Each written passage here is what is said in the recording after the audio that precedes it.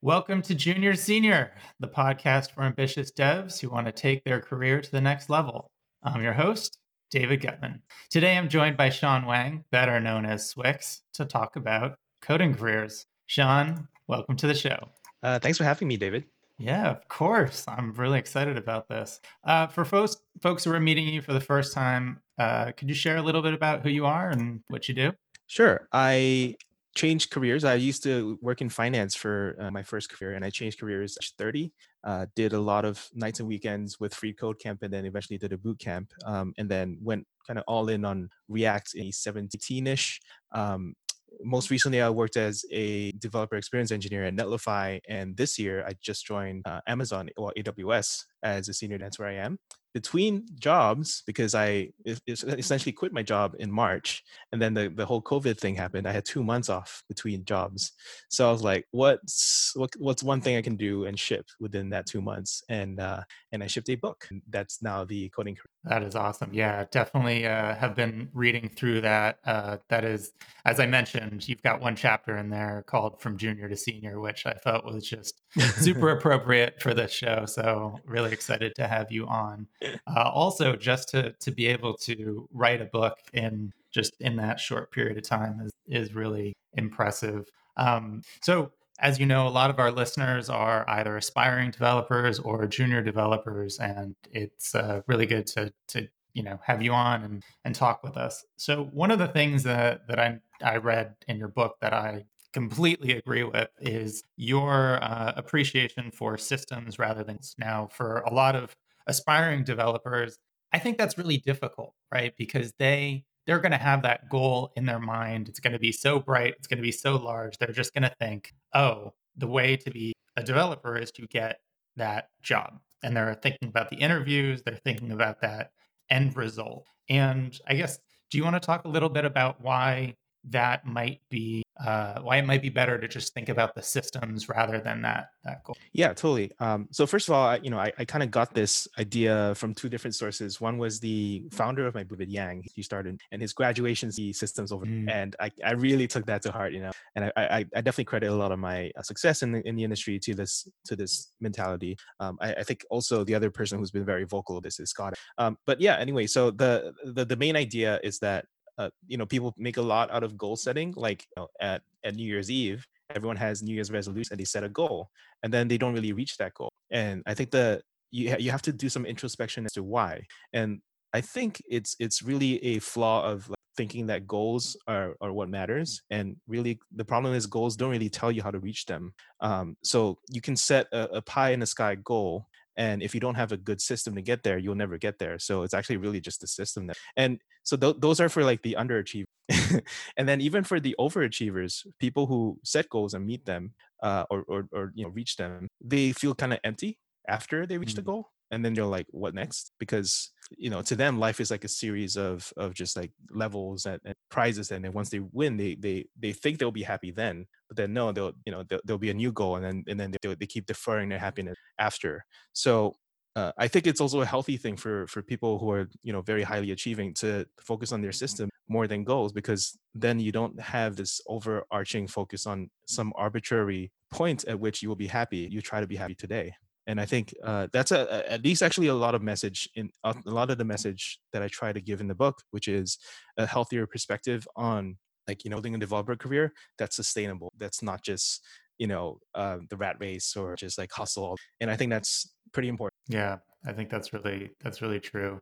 One thing that I've noticed with aspiring developers is that they're trying to think about the interview, and obviously they get really caught up in these algorithms and these whiteboard tests and these technical challenges. And in one sense, you do what you need to do, right? If you know that those are the interview questions, well, that's the game that you have to play. But I do think that it also warps a little bit of their perspective of what being a professional software developer is. And I liked in your book you actually talk about how it kind of depends on what level of the stack that you're working Oh at. yeah, And so it was a big insight. yeah, you want to talk a little bit about that?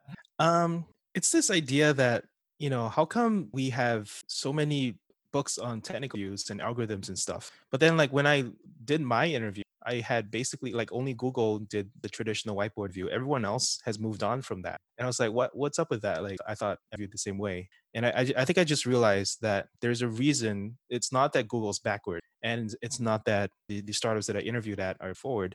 It's just that these are different jobs. And Google has a generalist S suite, software engineer job, where they expect you to be able to work at different parts of the stack. Whereas a lot of most jobs, in fact, actually ask you to work on applications and sites, right? Which is a very different skill set, and you don't actually need a lot of low level stuff. And so then that led me down the path of like, okay, what are all the software jobs out there? And if you could sort them on sort of spectrum, what would that look like? And that seems like a crazy question until I actually did it.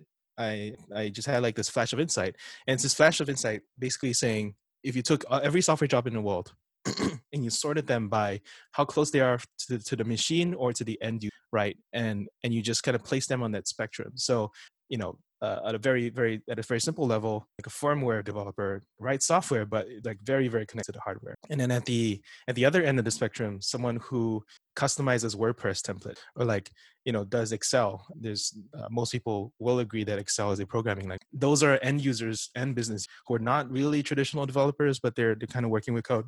But these are all writing software in some shape or form, and it's just a matter of your distance between the machine and the end user or consumer. And I think that's a very interesting perspective to think about, because then it absolutely makes sense that the kind of interview questions you ask depend on which layer you're at. So I call these like coding career layers, just because branding. But but I had 6 levels, and it's kind of the top three, which are closest to a user, I kind of call them product engineers, which is a emerging industry term these days, and which I think is much better than front end versus back end. But even front end versus back end has this idea of, okay, I'm closer to the user, you're closer to the machines, right? That's fine. And then the bottom three are kind of platform developers, and platform developers necessarily have a very different mentality to product development. And I think you can really have this clarity of like organize all of software. And Yeah. Yeah. The grand yeah, unified theory of software engineering. I mean, it's pretty neat. Yeah. I was pretty happy with it. I had a notable dissenter from Vincent Wu, who is Fulligen on Twitter. He's someone I actually really looked up to, and that was my first ever interaction with him. So that was kind of funny. But that's what happens when you post theory. You get detractors, and I think it's incumbent. It's something I've made into a habit of mine, is to take the detractor, turn them into allies, or turn really listening instead of. Oh, well, the goal is Um, to make the idea stronger. Exactly.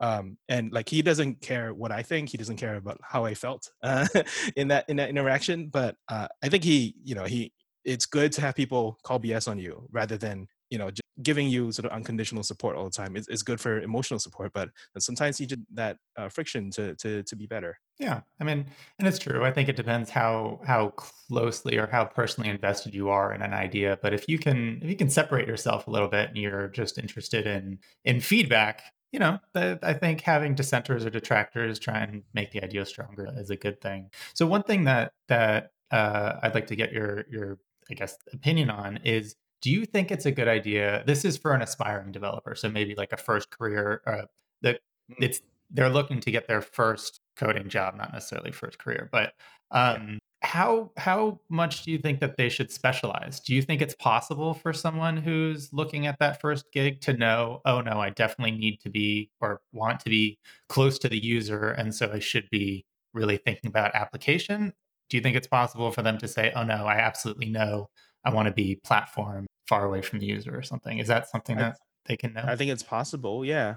Whether they'll actually do it is a different question. I Which is why something I say a lot in many places of my advice is that it's a lot about self knowledge rather than asking other people for their answers. Because when I say something, I'm pretty just reflecting on my own experience. But what you really need to do is just figure it out yourself. And so the main thing. So I have a chapter on the first job hunt. I definitely agree that that is the probably the critical part of like getting someone over the hump into our industry, and then they can fix themselves. The main thing is just talk to people about what they do, and it's not, I think that's a I don't know, it's like it's as much about getting a referral into the company, which definitely helps your chances, as it is about just understanding what the job you're signing up to do is. So that you have better responses when you interview, but then also picking that first job is actually important because that helps to determine the second and third job. So it's speak more to to different developers and figure out what it is you really want. I think for sure it helps to specialize. Yeah, like Hmm. and I I have a chapter on being whether you should be a specialist or generalist, and I've listened to a bunch of different conversations by developers about specializing versus generalizing, and basically everyone specializing way to go, because that's a little bit of how capitalism works. You get paid more. Mm. Hey, I think like I think that's probably pretty scary though. If you're somebody who's just starting out, you're an aspiring developer. What if you choose wrong, right? I think yeah. or they definitely really want a job, and so wouldn't it restrict your prospects to choose? Like, wouldn't it be better to just be able to be available for all of these different types of jobs? So I think the question of choosing wrong is different from the question of does choosing the specialized restrict your prospects. I in fact even say that generalizing might, because people don't really know what to, you don't know what, and it's that whole thing of master jack of all trades, and who wants to hire. So it's that kind of mentality. The concrete number. This is it's a very hard book to write because no facts around these Hmm. things. Hmm. Yeah. But the concrete number that I give is Corey House. So Corey House is one of the sort of consultant developers that I kind of look up to. He used to do general JavaScript, right? He's like, I know JavaScript. I'll come in and like fix all your JavaScript, and he had a bunch of logos, right? I got React, I got Angular, I got Vue, I got Node, I got Mongo, whatever. And he did general consulting for a few years, and then at one point he like had some flash of insight, and he threw away all those logos, and he said, I'm a specialist in transitioning teams from Angular to React. Mm. His inbound opportunities went up by 15 times in 1 year. Same developer, just a different pitch, because people now know which box to put you in. And that's a lot of like how to market yourself is you help people put like yeah, of course you have other interests. Of course you need other capabilities, but you tell people like it's on you to tell people what you're best, so that they can go like, okay, I know this opportunity that I can send your way now, instead of having them go, I don't know, this guy doesn't know. Let's see what's up. So I think for sure, like I would kind of to close off that point, specializing may not reduce your opportunities; they actually may, and by a lot. So that's one thing. But you still may choose wrong. You may choose to specialize in the wrong thing, and that's something that you choose it. You find out that you like don't enjoy it, or like you don't really get it, or it's just not that interesting as a field. That happens, and I think a lot of people, me get analysis paralysis with that choice, like not wanting to make that choice, so they don't make a choice. That's a choice in itself. But always remember that as software engineers, one of our privileges is that we're only dealing with, like there's this general idea of how computers work, and we all share that mental model. It's not like we're dealing in like the real world, where it's like really hard to like shift from like an industrial engineer like a civil engineer, because like it's a totally different laws of physics that are been applied, right? This is just computers, man. We can switch pretty easily. Yeah. So I tend to like try to hype people up, and then let them down with this idea that these are all reversible. It's okay to make mistakes. You will make them. So it's better to be resilient to mistakes rather than to plan on never ever making a mistake, ever be upset when you Totally. Yeah. No, I completely agree. I like that example about you said that was Corey House who yeah. switched. Because Yeah. like he actually gave his numbers, but these are really hard numbers to get, right? Because you don't know the counter for I don't know, like counterexample or something. exactly. Yeah. It really reminds me of this experiment that I think I read about in Thinking Fast and Slow, where they had like two sets of china, so little cups and dishes and things. One was like 6 pieces and the other was like 8 pieces, and they would be able to see how much the I don't know the participants would pay for each of the sets. But here's the trick: it was the same core 6 components in each. So one was 6, and then the 8 had all of the 6, but it included 2 additional ones that were chipped. And people would pay more for the 6 than they were for the 8, even though that the 8 included the 6. Just the additional of more stuff that was looked a little bit damaged reduced the price. And so I think that there is probably some underlying psychology of like, no, like I just want just the good, like complete is going to be more valuable than the, oh, I can do everything like approximately well or something. So I think that that's what it reminded me of. I think in the Humans are book, funny that way. It's we yeah. we respond a lot to packaging. We respond more to packaging than we care to it, Hmm. which is kind of interesting for me as a I'm a student of psychology. A little bit of my job is, and it's weird because like we don't like to believe we are susceptible, want to make decisions the best technical, Hmm. but I think it's more honest to admit very comprehensive and thorough technical reviews of everything out there because it's impossible. And we do rely a lot on even right down to little things like care a lot about the Gopher mascot. Hmm. If you're like, I picked Go because it's so cute. I've heard this.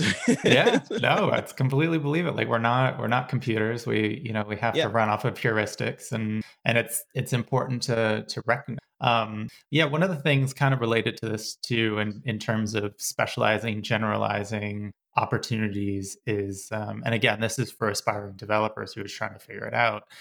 You talk about finding the intersection between what you like, what you can be good at, and what the world values. Yeah. One of the things that I've talked about with in my group mentorship is trying to I guess figure out that last piece. When you're interviewing and you're talking to companies, it's really good to have an idea of what the company will value in you, and that's often very different than the way that you see the world as an aspiring dev. I think a lot of the developers that I talk to who are just starting out, they're almost thinking that the more boxes that they can check, the better their odds. Like if they know GraphQL and they know React and they know Vue, like that increases their odds. But that's usually not the way that companies look at it. Is that something that that you've seen? Hmm. That's a very broad question. I think for sure some hiring managers actually care about those, checking off the Hmm. boxes. But I think anyone who thinks about technology as something where you can check off a bunch of boxes necessarily treats technology as very shallow. Like, what does it mean to know? Have you read through the spec? Have you read through the implementation graphical? Have you looked through the difference between the GraphQL JS versus the Ruby implementations, the Java implement?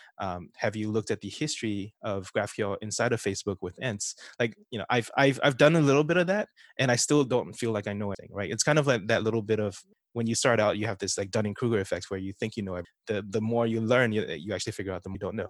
So, what does it mean to know GraphQL, and what does it mean to be the kind of person who is satisfied by that? I think that's kind of shallow. So I don't really encourage that. As for hiring, though, sometimes people I can't deny. So yeah, I don't know. It's you to get hired, convince people via whatever. But don't ever let that affect what you think is what your personal growth plans are, because all hiring metrics are flawed in some shape, and you gotta actually pursue your own personal curiosity as to what they get involved in and actually go deep. So I tend to tell people to follow the graph instead of like a lot of people when they say they know something like React or they know something like GraphQL, they really only know surface area stuff, the stuff that everybody talks about.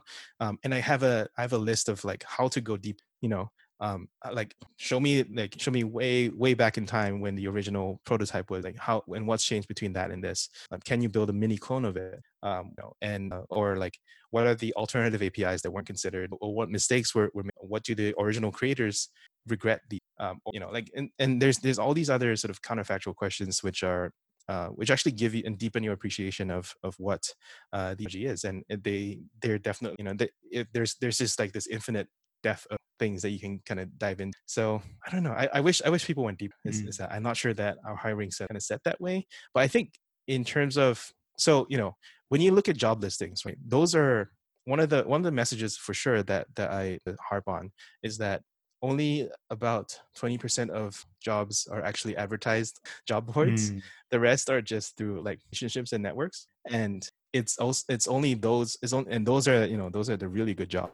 Those are the jobs where you get through your personal reputation for knowing something really well and being the go-to for that technology. That's not the kind of thing you achieving.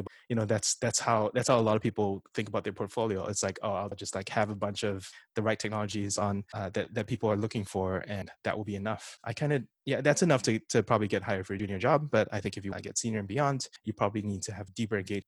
At Netlify, did you do hiring interviews?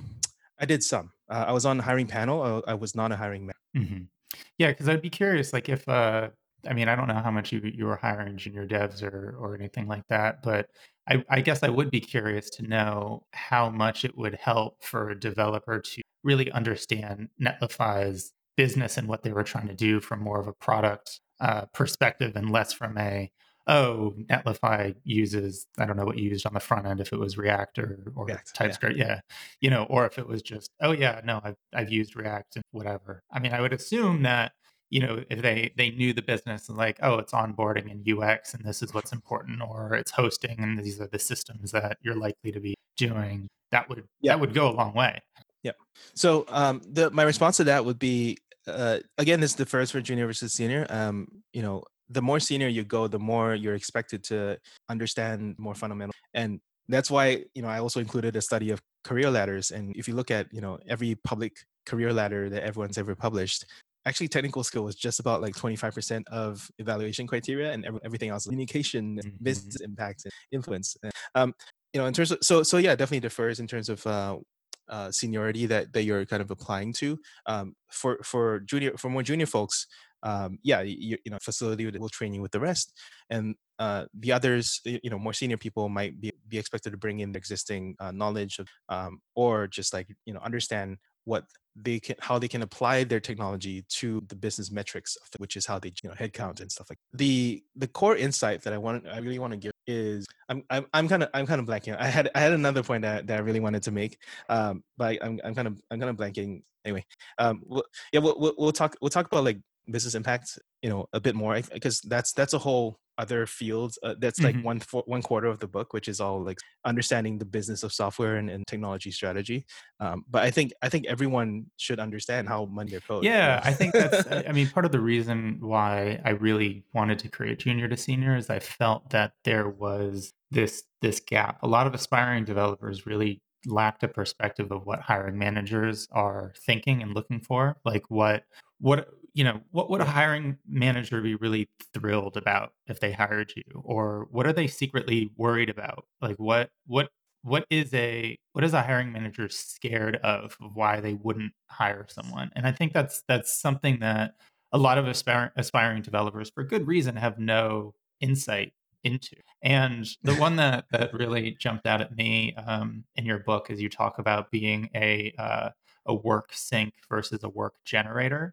And I think as a hiring yeah, manager, I think one of the biggest fears is hiring someone and then just having them become a work generator, like taking all of this time and causing more problems for the senior developers.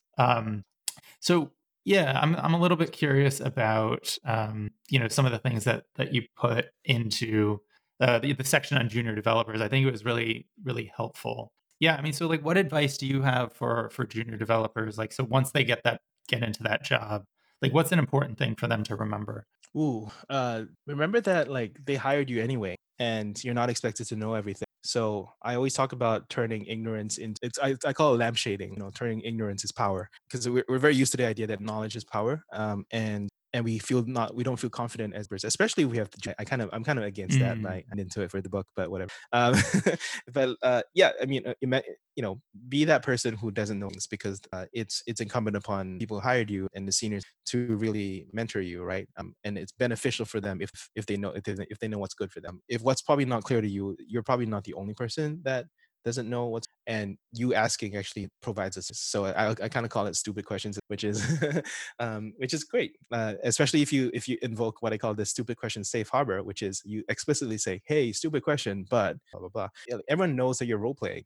You're not actually you're just role playing, and that's fine, and that's a great role for the junior developer to be, because guess what, you're not going to have many years as a junior developer. This is your one shot to not know, so make use of it, because when you're a senior, you should have gotten a lot of this out of you. The other thing I tend to encourage people to do in their especially in their when they join a new job, doesn't have to be their first job, but a new job, is to look through the tests. That for sure, like the code bases are only as good as their tests, and there's usually not enough tests, or like tests are broken in some way because everyone's products priorities. So if you want to, you can contribute tests, right? And that's the way to you'll never break the product. In fact, you're doing the opposite. You're making it more robust. You will learn your code base really well, because you understand at a high level. You don't even need to know implementation detail. You just know how it's tested. And then your coworkers will be grateful for you because you're helping to contribute. Yeah, So I I think think I yeah. think it's just a win to just like write a bunch of tests and Oh man, or just like study how it works. yeah, I think that's such a good suggestion. I mean, yeah, from learning a code base standpoint, I mean, some people even say that tests are the best documentation, and so Sure. if those people are, I think they have some good points. That's probably Tests are a form of documentation, yeah, but documentation. So yeah, I don't want to play semantics. yeah. For sure. So when I joined Nullify, I did the test thing. Something I discovered for sure that I didn't know. So I was a user of Nullify before I joined Nullify, right? But I was a individual solo developer user, so I don't really have a good sense of what the enterprise experience is, Mm, right? But when you look at the tests, you learn things about the edge cases of product that you never really experience from your personal, but it's important to the business. Right? That's why you wrote the test for it. So it's really sort of bust your bubble as to like what you think your company. yeah, that's a good point. I mean, I'll say, for me, I'm on the Node uh, mentorship team, and one of our first goals was to try and find mentees and pair them up with mentors so that they could land a commit on Node Core. And one of the things that I realized is probably the best path for anyone listening. If this is one of your goals, and it's probably not an easy one, but if one of your goals is to land a commit in Node Core, the tests are a really good place to start. Definitely message me if you want some pointers on there. But yeah, I think that is a much easier way to get a contribution landed than trying to get a new feature. And part of the reason is because it definitely makes it stronger. It makes it less likely to break. Whereas adding new features or changing functionality is definitely where you can introduce New risk. bugs. Yeah, definitely. One point I wanted to make regarding the importance of business impact. So this is the point I wanted to make earlier, but I forgot because my train of thought is really like, so two things about hiring. One is that like why do people hire you full time instead of hiring an agency or freelancer or third party consultant? It's because like that agency, freelancer, whatever, those are they're the specialists they're incentivized to you hire people full time because they're going to be incentivized to know your business. So if you continue to define yourself just by technology, then you're essentially just no different from a freelancer. And I could get one of those in some other country like a third your cost. Right. So you don't want to be that. You want to be that person who knows the business value of your software and knows how to pitch that, knows how to architect your way that's going to align with the businesses. The second thing about hiring is that for sure, especially for junior devs, people want to de-risk, right? Like the whole point of interviewing is because I don't know who you are. If I knew you, I don't. So you want to be able to help them de-risk, and that's why I focus on a lot of like, everyone knows that the hiring the interview process is kind of broken, and I think it's just. I mean, we do what we can. I'm not like hating on it. I'm just saying like most people think that that's the way things are and it can't be any better.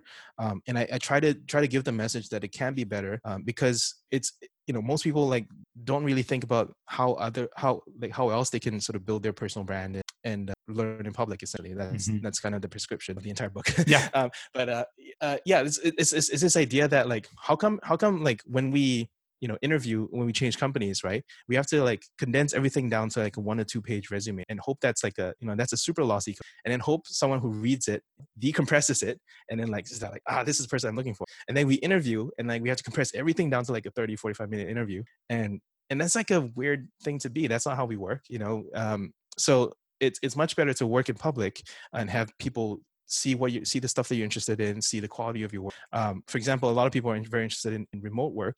If you work on open source, like that's Mhm. a form of remote work that's very clear and instantly verifiable. These are all ways that it kind of exists outside of the traditional job hiring system that basically help you. By the time you get to the hiring stage, people can look on that, like, because everyone Google when they hire you, good for good or worse, Yeah. like that's a still practice. But like providing that abundance of public information helps people basically skip past that de-risking stage. It's that de-risking of like, is this person a work generator or a work sink, right? And Right. can they independently ship? And that's especially when I survey people, think about what defines a senior developer versus a is like, can they execute? Can I trust them? Essentially, can I trust their judgment? Can I assign stuff to them and trust they'll get it done? And if they don't have it, can I trust that they have the judgment to say I don't have it and report it back up to me? And I think these are all skills that you grow over time. But if you can convey that trust, then I'm much more comfortable. Yeah, definitely. Yeah, I think this is sort of related to you talk about the verifiable proof of work. That's sort of your portfolio, I guess, and the projects that you've done in some sense they kind of show what you're capable of, and in much less of a compressed way. Yeah, yeah, it's that asymmetry of like, during an interview, people typically judge you during that condensed, very compressed 30 to 45-minute interview. Whereas there's it's also it's equivalently possible to have years of work be instantly verifiable by anyone who looks you up. And that's way more convincing than anything can be done in an interview. Totally. Yeah. I mean, I don't think that a lot of people, who are aspiring can definitely, just in one shot write a book over a couple of months. But if you did, that would probably encapsulate a lot of your thinking, a lot of how you approach problems, a lot of, I guess a blog would do this in a different form factor. And depending on how busy the hiring manager is, but they would actually be able to see how you think, how you approach problems, and that would give them a very good simulation of what it would be like to work with you, and that would take Yeah. away a lot of the risk. I worried about that a lot, in the sense that, writing a book like this is very personal. It really opens me up for criticism, because they're like, so I really had to like scan it for like, sexism, Mm. whatever, just make Mhm. sure, run a, like a antagonistic check against going like, okay, if I were trying to attack me, how would I do it? and and try to do that. But totally, it make what you're saying is true. Like from now on, if anyone were ever to ask me or to try to look me up and try to figure out what's my deal and what I truly believe, this is the book, right? Like I've thrown it all out here. And but like, yeah, so not everyone should do that, not everyone should write a book, but you could establish that over time with your blog, with your open source work, with Twitter, with your public speaking, or whatever. And these are all just ways to show proof of work. And one of the things that, I try to encourage proof of work over portfolios, because portfolios are very visual and they kind of bias towards front end developer, designer developer. And there's a whole spectrum of people who don't fit that fit that realm. And it's much easier to just by. Right. Yeah. I mean, one of the things that you also talk about is doing talks. Is that something that you think is possible for aspiring devs or junior devs to do? Yeah, totally. Especially meetup talks are, as a meetup organizer myself, like I always need more speakers, and I'm sure you appreciate Oh, that as well. absolutely. Yeah. Although I will say, for the record, JSLA. So I've spoken, for those who don't know, I spoke there last year. Is one of the most well organized, just like quality meetups I've ever spoken at in the entire country. Oh. It's just I don't know how you do it, but you have a really good content, and therefore you don't lack. Um, We try we yeah. I mean, we have 10 meetups a year, and each meetup has 2 speakers. So trying to fill 20 speaker slots a year, can be challenging. I will say I absolutely am very grateful, like, very, happy to hear you say that about us. One of the things that I try and do is it's so weird these days with coronavirus, but what I try and do is bring the more national or regional oh yeah. conference level to as many people as I can in a, monthly local event. And so a lot of how it's organized and a lot of how I've set it up is to try and just try and take what I've gotten from bigger conferences like NodeConf, JSConf, things like that to a smaller scale. And one of the things that I've hoped for, and this is kind of related to why I asked about junior devs, is I want this to be the stepping stone, right? That you can come to JSLA, get a really good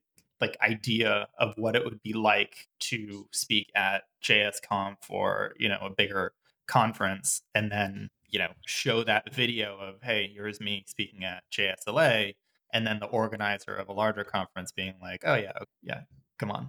Yeah, yeah, you exactly everything that I also agree with and preach. I would say, some people are maybe not so, JSLA is like 1 to 200 people every time. That's a big audience new to this True. game. Sometimes it can be better to just speak to a smaller group, like a lunch at work. It's just like you Mm. and your coworkers. And I definitely encourage that as well, just to get the nerves out of the way, get comfortable with your speaking technology, figure out how to structure a talk, how to mean interest. Yeah, just all that stuff. One of Maddie Stratton, who's one of I think he works at Microsoft. He says everyone has 10 bad talks.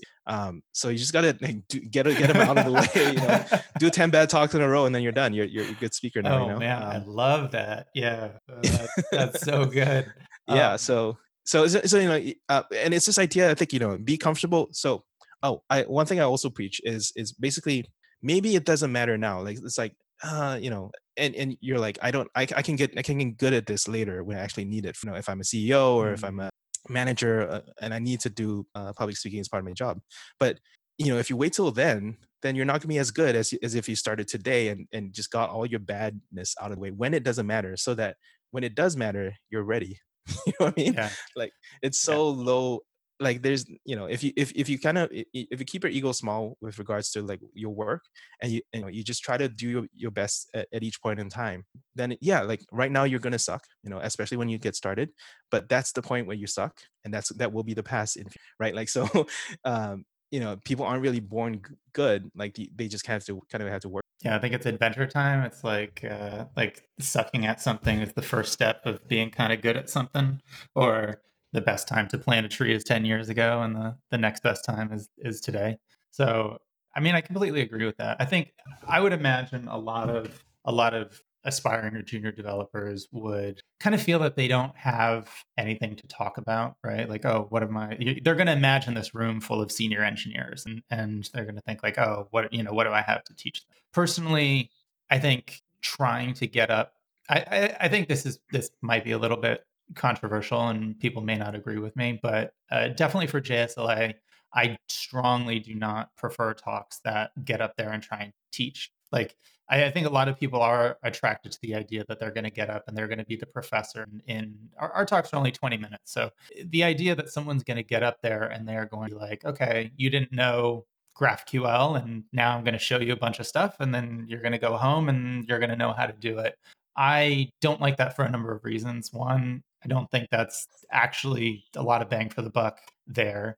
The other is it tends not to be very engaging, and then probably the third is that it tends to compete with a lot of the resources out there. That Yeah. if you are going to do such an intro level survey, effectively tutorial, you're competing with all of the other information out there. And so the types of talks that we really like for JSLA, I think actually plays up is actually an advantage to a junior engineer, which is where we really like personal. And the reason why we like this is because it's almost we're never going to run into a problem where someone's going to watch the talk and they're going to be like, "Oh, I already read this on Hacker Noon," because unless the speaker already wrote it up in a blog post, no one else is going to be able to, for example, if it's like one of your personal stories, like, I'm not going to be able to get up there and, tell like a Swix personal story, right? Like that it's not going Yeah. to have happened. And one of the things that and you actually touched on this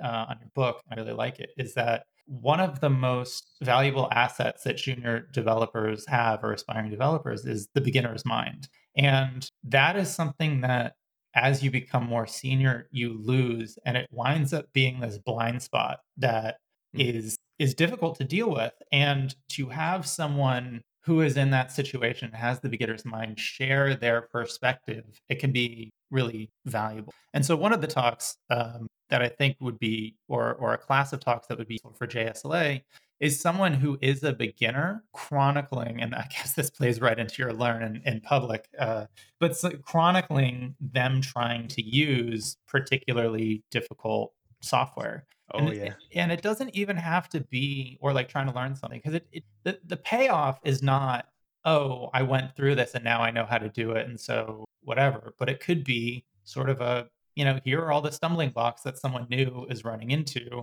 and here are the takeaways when you are writing your super senior awesome framework. Don't make these mistakes. I mean, that's valuable to even the people who didn't write whatever the thing is that's being explored. Yeah, I have two responses to that. First of all, yeah, no one can beat you at being you. No one can be more authoritative than you at your own personal story. So that's a really great place for any developer to be in.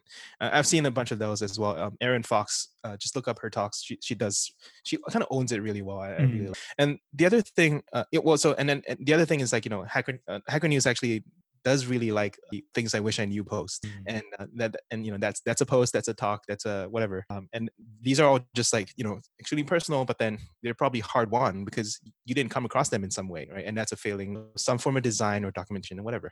The other thing is, I think Suze Hinton from Stripe calls this ouch journals, which mm, are basically like when you come across the technology, like keep a journal of like things that you were like WTF or ouch, and and these are valuable feedback. We actually pay people to do this. At if you want to help us improve our developer experience, record yourself going through this and just point out like places where it could be better. um, it tends to be very important, especially at developer focused companies, for sure. mhm. Yeah, that makes a lot of sense. So, okay, so doing talks and probably the other one that you touch on, you have a whole chapter about this is side projects. Is that it, yeah, do you want to talk a little bit about how that can be useful for aspiring and junior devs? Yeah, it's a it's a slightly controversial topic because there are definitely people who don't have the shouldn't no we shouldn't expect that everyone have side projects, but the reality is that a lot of people really do. Mhm. um, and side projects are an opportunity to really grow, like permissionless. Uh, Grow in a permissionless fashion, in a sense that a lot of times when you do stuff at work, you kind of have to get the approval to try the thing, or you have to get, you want to work on a feature and it's been fully spec'd out, or whatever, right? Like those are, you're investing company time. That's the right way it should be done. But that restricts your growth to the speed of your organization. And if you're an ambitious, talented person, you probably want to grow faster than that or in a different direction than that. Sometimes, for example, at work, you might be stuck with a more legacy technology because that's what the company uses. But you want to explore with other technology and you want to get real working experience in that. You just won't be able to work. And side projects are a great way to explore that kind of. It's also this idea of. So I got this idea from the book Apprenticeship Patterns, which Mm, everyone, it's a very highly regarded. It's this idea of a breakable toy, which is that a lot of times when we as developers come across a new technology, we have marketing, we have the getting started page, we have the hello world, but it's very superficial. And again, it's like, how do you get deeper than that, right? How do you break out of tutorial hell? Is that phrase? What's next after like tutorial after tutorial after tutorial? It's to actually apply it onto a toy where it doesn't matter if it breaks because it's a side project source of income. Maybe you're not even making it. So this breakable toy helps you try out technology and form a real opinion, by really getting into the rough edges in a real use case that you're familiar with, not the happy path demo thing that they obviously. So that's just a really really good way to, to get up to speed on technology, to keep fresh. And then I think if you tune your side project to solve a problem that you, then you really start to improve yourself, especially if you start to get into like automation, if you start to develop a tool that actually increases your productivity in your day job. And I find that the senior developers that have side projects that sort of feeds into their productivity day job, first of all, they're really productive at work, but then second of all, their side projects are actually extremely high quality. You know what I mean? Like mhm. it's not just a different frame of mind, it's not just a toy. They actually use the thing. You know what I mean? So one example here I can give is Orta Thero. I don't know how to pronounce his last name. But yeah, he writes Danger and CocoaPods, and these are all things that he uses, which does automation for his day job. And because of that, he is instant hire at any developer team because his side projects are great. But it also like he's just that much more productive. And I think if you can make a side project that you use and optionally it makes money, that's wonderful. Careful about making money with your side project. Just there's some IP assignment issues, companies, and I warn about that. And then finally, one thing that I always like to this chat thing. It's Yeah, the no worries. Amazon chats. Okay, one thing I also really really care about for developers is that you are doing bumper bowling when you code at work. What I mean by bumper bowling is by the time stuff has reached you, everyone's already figured out the business model. Everyone's already figured out the marketing, the points on the ticket system, whatever you have.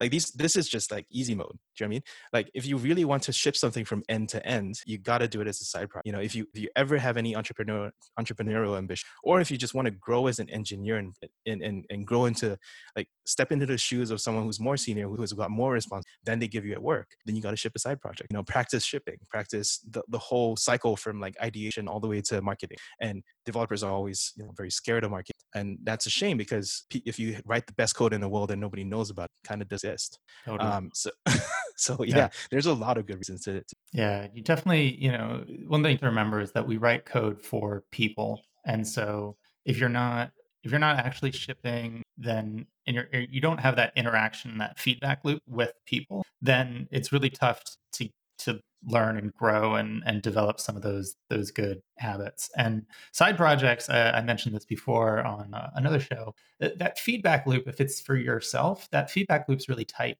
Like if you're the one using it, you're the one giving yourself feedback, oh and yeah. there's no distance, so that's really quick. And so, personally, I don't even think that these side projects are, especially with open source and modules and things that you use, they don't have to be very big. I mean, something that I use, that I wrote, I use this an embarrassing amount. It's a module called date range array. It does exactly what you think it would. You just give it 2 dates and it creates an array of like dates in between. I use this thing a stupid amount. And like, I'm sure there's a ton of things like that anyone here could make. In fact, like, just make that. Like, if I use it a ton, maybe you use it a ton. Don't use mine. It's like, I don't know, 10 lines. Yeah. Like, but so much more of it is writing the tests and figuring out like all of this other end-to-end stuff that's really Yeah. valuable. Well, you know, Uh, the proto side project is your personal site. mm, Don't make it too complex, but for sure do your own personal site. You're a developer. Don't if like I hate seeing developers only blog on me, because like, mm, what are you a developer for if you can't set up a personal site for yourself? And you don't even have to be a front end dev, but like, you know, I think most developers can figure it out. You know, mhm. and that really starts to own your audience, starts to concentrate all your public work so people who look you up can find you. You don't syndicate your identity out to all these other third-party platforms like LinkedIn, or even Dev2. A lot of people with Dev2, like, have it on your site where you own your. Yeah, of course. And then usually what happens for a lot of the people I know is then they start building their own blogging engine or their own static site Yeah, generator, that and that then that they goes never too actually far. blog. But that's another thing. Like, scope creep is a thing, and you got to rein that in, right? For Yeah, shipping it. totally. Sean, this has been great. Where can people find out more about you online? Oh, see, my personal site. So I did not plan that, but yeah, Swix.io is my site. You can also find me on twitter.com/Swix. And if you have any questions that you want to just email me personally, I'm being public about my email now. It's swix@hey.com, which is nice because I got that Oh, nice awesome. 4-letter. Yeah, that's how you get in touch with me, and I really appreciated having this chance to chat about the book, chat about, you know, life. I think yeah, we need to get this pipeline fixed, more advice out there. I think that's pretty important. Thanks. Well, perfect. Thank you for joining me today. All right, folks, that's it. I'm David Gutman, and I hope you join me next time for Junior Senior. If you've enjoyed the show and you want to get more involved with like-minded devs focused on their career, head on over to community.juniortosenior.io. I'll also put that in the show notes, and you can get more information about joining our private community. Thanks, everyone. Bye.